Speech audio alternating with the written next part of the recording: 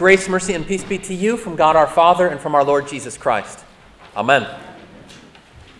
Your posture impacts countless other aspects of your life, whether you know it or not, and for good or for ill, for better or for worse.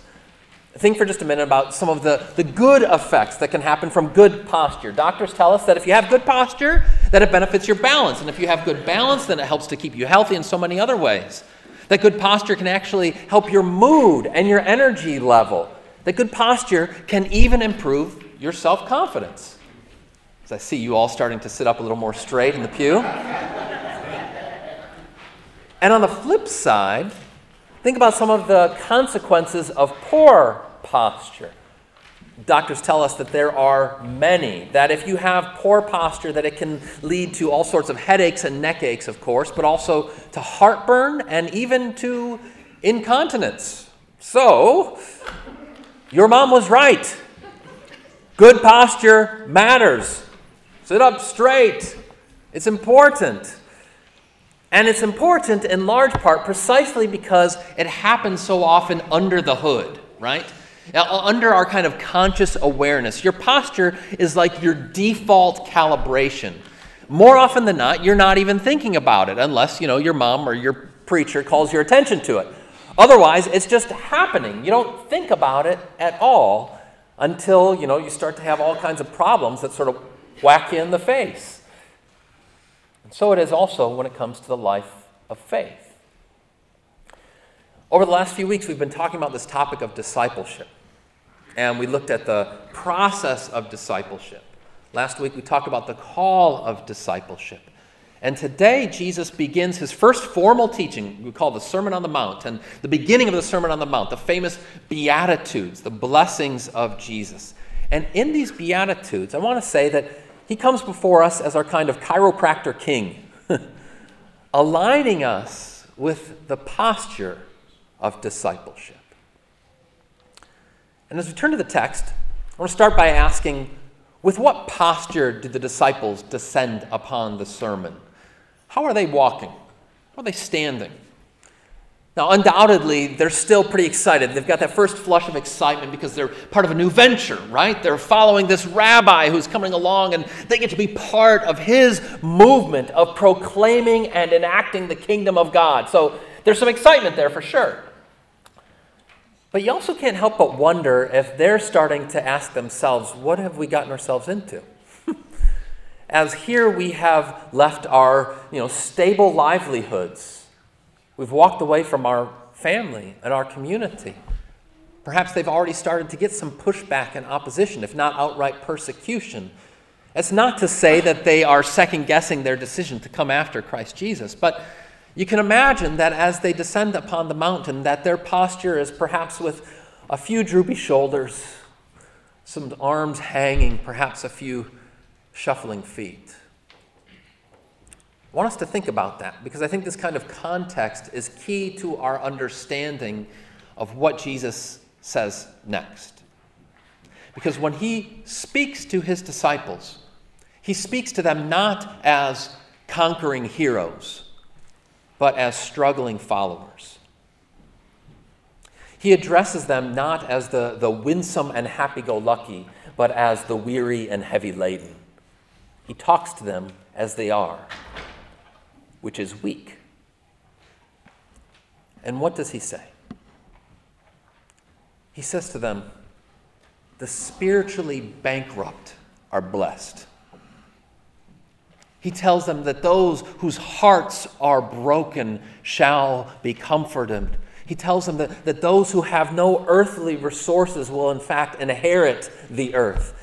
He says to them that those who are feeling the pangs in their heart and in their soul for God's righteousness, that they shall be filled. He says to them that those who are beaten up and broken down for his name, that ultimately they will carry the day. That this is his blessing. The reign and rule of God belongs to such a one. What is he really saying in all of this? What does he mean by these Beatitudes? What posture is our chiropractor king commending to his disciples? There's a long strain of interpretation in the church, and it's still popular in many circles today, that says that what Jesus is commending here is really, he's commanding more than anything. He's offering up virtues, ethical virtues for you and me to follow. He's telling us that we need to stand on our own 2 feet, puff out our chests, clench our fists, be ready to take on the world. But is that what he's really saying? I'll tell you a story. An ancient Chinese fable known as the empty pot. Now, once upon a time, there was an eccentric emperor. And this eccentric emperor was getting up in age, and he did not have any children of his own. And so he started thinking about who was going to be the successor to his throne, who would be the heir of his kingdom. And this eccentric emperor, he loved flowers, and so he thought of a strange way in which to choose his follower, the one who would inherit his kingdom. He issued a decree to all the kingdom that all the children of the kingdom should be gathered into his palace. When they came in one day, he gave to each and every one of the kids a seed. And he said, take this seed and grow it, plant it.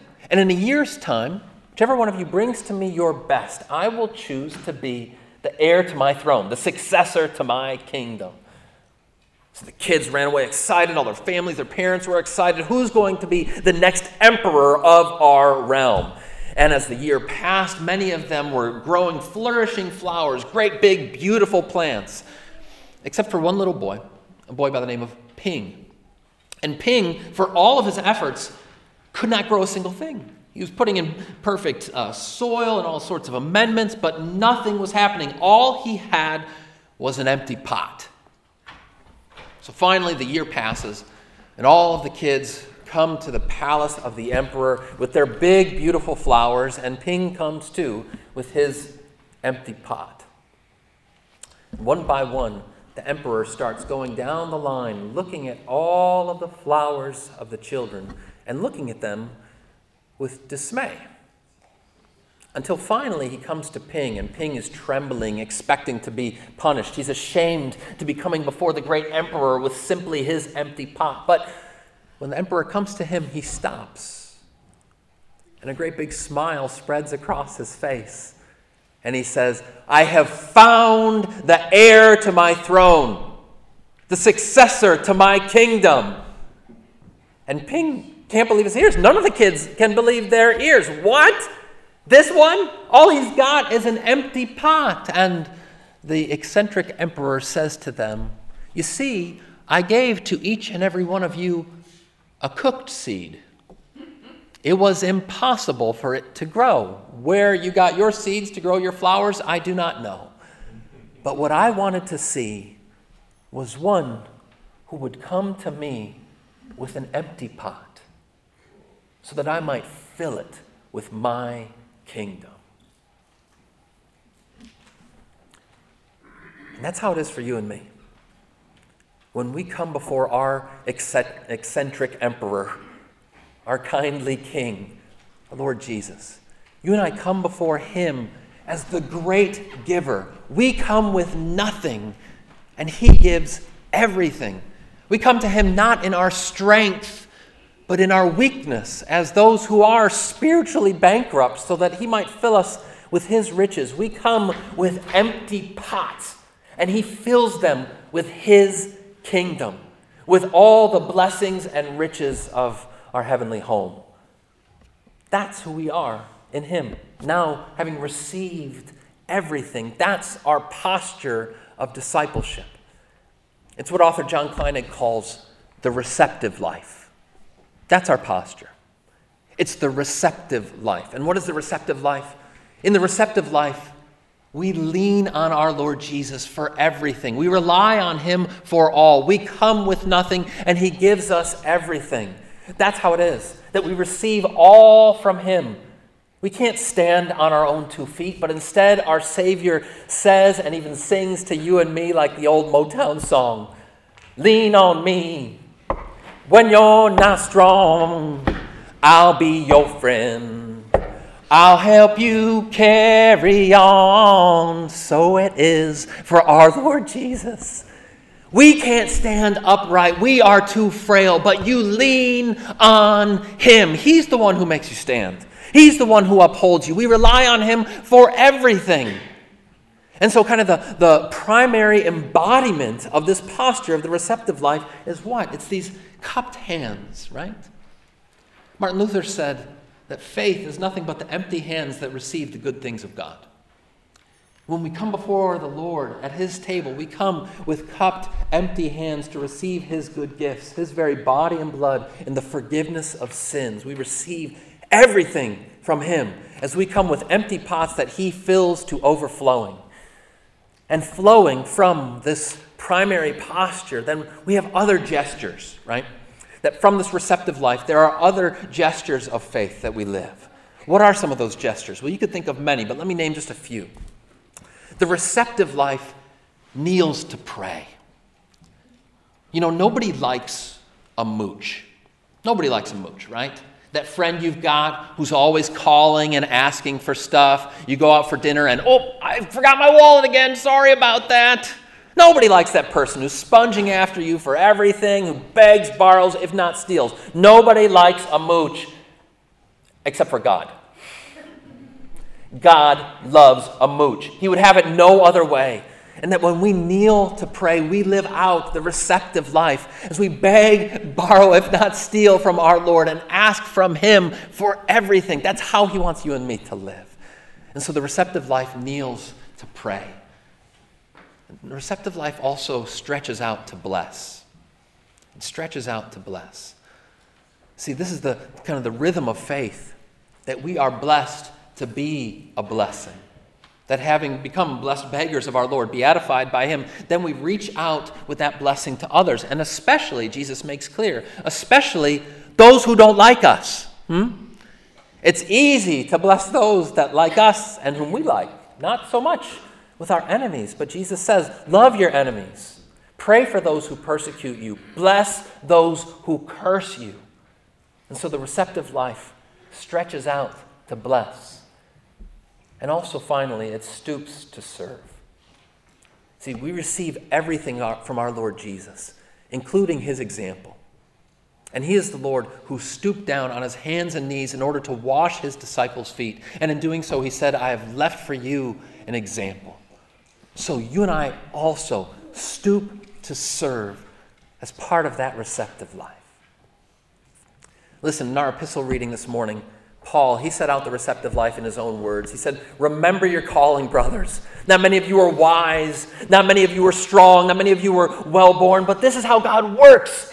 He chooses those who are despised in the eyes of the world. He chooses the weak to shame the strong. Even those things that are not, he chooses you and me. Because of him, he is the source of your life in Christ Jesus. So that Christ has become your wisdom and your righteousness and your redemption and your sanctification. You come to him with nothing, and he gives to you everything. All the fitness he requires is that you feel your need for him. Because when you're not strong, lean on him. Amen. May the grace and peace of our God guard your hearts now and always. Amen. Thank you, Cass.